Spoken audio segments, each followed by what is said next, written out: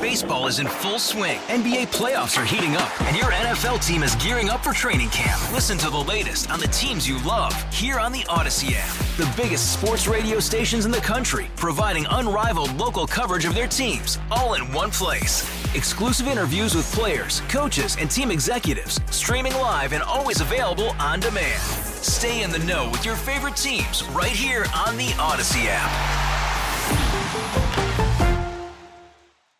That is Chef Justin Sutherland, who just won a National Daytime TV Emmy Award.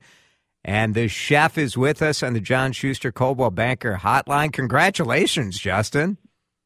Thank you, brother. I really appreciate it. Still pretty crazy. Outstanding Culinary Host, and you were up against some heavy hitters of food TV, right?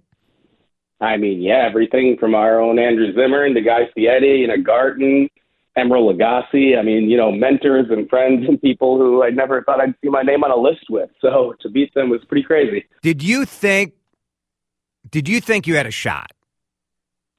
Honestly, no. And I'm going to briefly take this time to publicly apologize to my parents, to my mother, who I told not to pull a dress out, get on a plane, and sit in a room for 5 hours because there was no way I was going to win. Right. So I apologize for telling you not to come, Mom. Your poor mom. She would have loved to be there.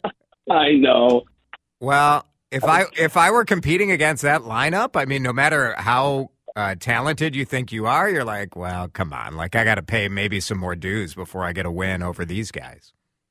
Right. I mean, these guys have been at it for forever. So this was my first nomination and first time, producing my own show. So, I mean, just being nominated and being there was a great first step in the door for me. But to come away with the hardware was crazy. It is crazy. Chef Justin Sutherland won a Daytime Emmy. His show, Taste the Culture, was filmed for True TV. It's available on YouTube. When you were last in studio here, you talked a little bit about this show, but go ahead and tell people what the idea was behind Taste the Culture. Yeah, the idea was, to kind of, pick up into these travelogue shows, rest in peace, Anthony Bourdain, but kind of, that vein of food show where we're going around the country and telling untold stories in food. And I really wanted to focus on the BIPOC food space and just some of those underrepresented stories. I mean, even in our own city, but all across the country, there's so many amazing stories of triumph and overcoming and amazing food out there that just never get the platform. So, when they asked me what kind of show I wanted to make, I said that's what I wanted to do. They said yes, and I got to travel around and help tell these stories. Justin Sutherland is with us. He is a St. Paul chef, a TV host. Are there going to be more episodes of Taste the Culture? We sure hope so. That is absolutely the plan.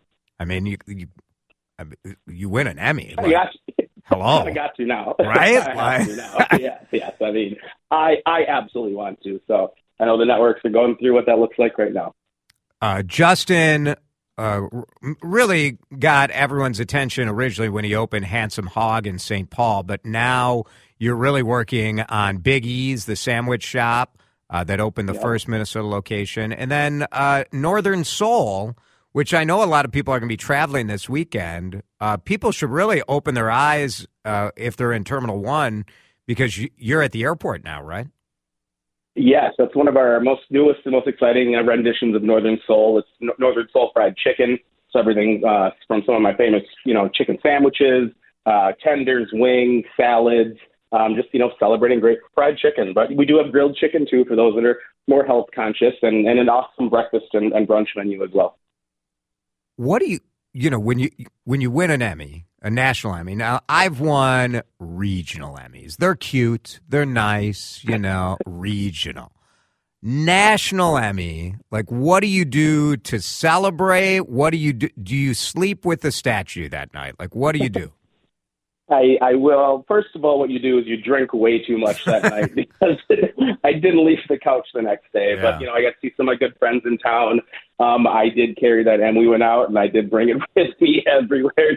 Everybody on the streets, yes. Take pictures with it. So we walked the streets of LA with it all night after the Emmys, and we slept with it that night. And it's still pretty surreal. One of our texters is asking if you ever met Anthony Bourdain. Did you?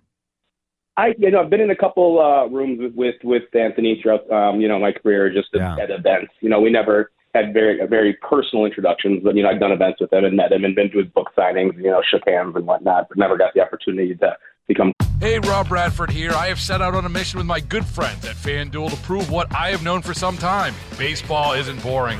Now I have a daily podcast to prove it with some of the most notable people in the baseball world, screaming baseball isn't boring from the mountaintops, or at least agreeing to come on our show. Players, managers, GMs, and yes, even the commissioner of baseball, Rob Manfred. It has been a constant wave of baseball's most powerful voices. So join the revolution. Subscribe and soak in Baseball Isn't Boring. Listen on your Odyssey app or wherever you get your podcasts. You'll be glad you did. Close.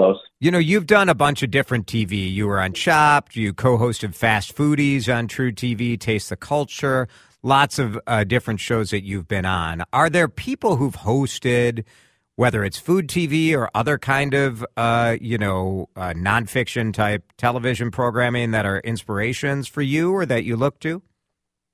Yeah, again, Anthony Bourdain was huge in that. Just watching the way he interacted with people so genuinely and wanted to really tell their stories really, really helped. Andrew Zimmern here, what he's done in his multiple shows has always been an inspiration in that vein.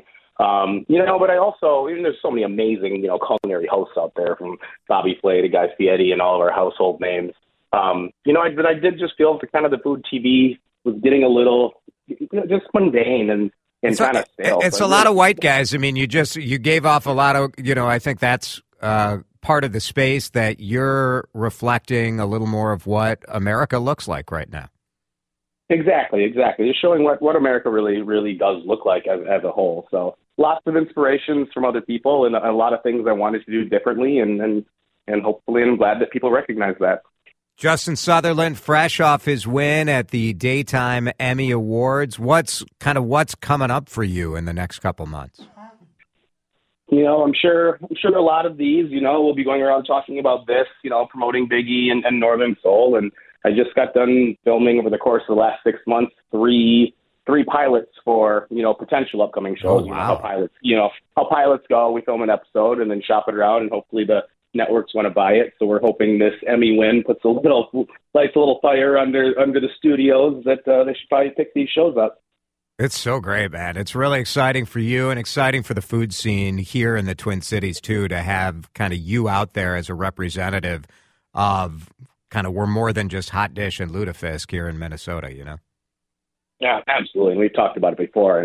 We locally know that we so much are so much more than that food, and I'm happy to be able to be a part of telling that story. All right, well, check out the Northern Soul fried chicken concept over at the airport. Go to Big E's on Grand Avenue, and your cookbook wouldn't be a bad Christmas present if people are looking for last minute ideas, right? Yeah, especially last minute ideas. It's available on Amazon for next day delivery, Northern Soul. So it's a great stocking stuffer, or that cookbook collection in the family. Please definitely grab Northern Soul. There you go. Justin, congrats. We're really proud of you. It's so exciting. Thanks, bud. I really appreciate it, Jason. Good stuff. Justin Sutherland, National Emmy. It's big time. It's big time. He knocked off Guy Fieri. I think Emeril Lagasse was on the. Come on. It's pretty good. Hometown kid. Was an Apple Valley High School kid on the speech team. Was a state champion in speech. And we know that leads to great things. You either end up as an afternoon drive AM radio host. I was no state champion, Dan Cook. You should have been. Wow. You were robbed in the same way the state's robbing you of Chasen DeSlusha. I wouldn't say I was robbed, but I would have been the Illinois state champion in radio speaking if that was a thing. No, it was a thing. Oh, okay. You didn't know? I was in high school. Illinois has an event called Radio Speaking. I did not know this. And you would get a stack of AP wire copy. Oh, sure. At every week. So I like this event because I didn't have to pre-plan a speech or something. You just had to talk. I just showed up. Which so you'd you show love. up, but they give you the stack and you had to edit it and rewrite it into a 5-minute newscast. All right. But your newscast had to be between 4 minutes and 50 seconds and 5 minutes and 5 seconds. You had a 15-second 15-second window? I know. Today I'm like, Yeah, that's amazing. 15-second window. Okay. But, you're running a stopwatch, your own stopwatch. There's no one to help you out. You're in another room. You're in a room. The judges don't see you. You speak into, like, the microphone of a tape recorder back in the day. And I made it 3 years to the state finals. And you were robbed. Just say it. That's fine. In the final round, the judges' scores came out. I was ranked number 1. And the timekeeper had me, I'm not lying, 1/100th of a second over time. This is not a made-up story. Oh, no. It's not an exaggerated story. 1/100th of a second over time. There's no way they could have timed it that exactly. I shouldn't have been that close. It is totally on me. It is not totally on you. It is. I should not have been that close. There is no way a stopwatch. I had a 15-second window in the state finals. I should have left myself buffer. It's totally my fault. There's no way a stopwatch back in the 1940s was that accurate. Yeah. Was I robbed? Absolutely. I'm declaring. You don't have to say it. You're too humble. That's fine. I'll say it for you. You got hosed. My parents were always amazed that I wasn't more upset about it. But I said, I'm like, trust me, this is a better story than winning the state championship. And here I am. This would have been 1992. So the Florida State Seminole football team or Jason DeRusha in 1992, the Illinois radio finals. Who got jobbed harder? I don't know. 30 years later, I'm still getting mileage out of the story. I feel like I won on that deal. Unbelievable. It's 3:46. We'll do traffic and weather together. And I guarantee you, we will get out at the top of the hour at the appropriate time, no hundredths of a second over. Well, I don't guarantee that, actually. Hey, Rob Bradford here. I have set out on a mission with my good friends at FanDuel to prove what I have known for some time. Baseball isn't boring. Now I have a daily podcast to prove it with some of the most notable people in the baseball world, screaming baseball isn't boring from the mountaintops, or at least agreeing to come on our show. Players, managers, GMs, and yes, even the commissioner of baseball, Rob Manfred. It has been a constant wave of baseball's most powerful voices. So join the revolution. Subscribe and soak in Baseball Isn't Boring. Listen on your Odyssey app or wherever you get your podcasts. You'll be glad you did.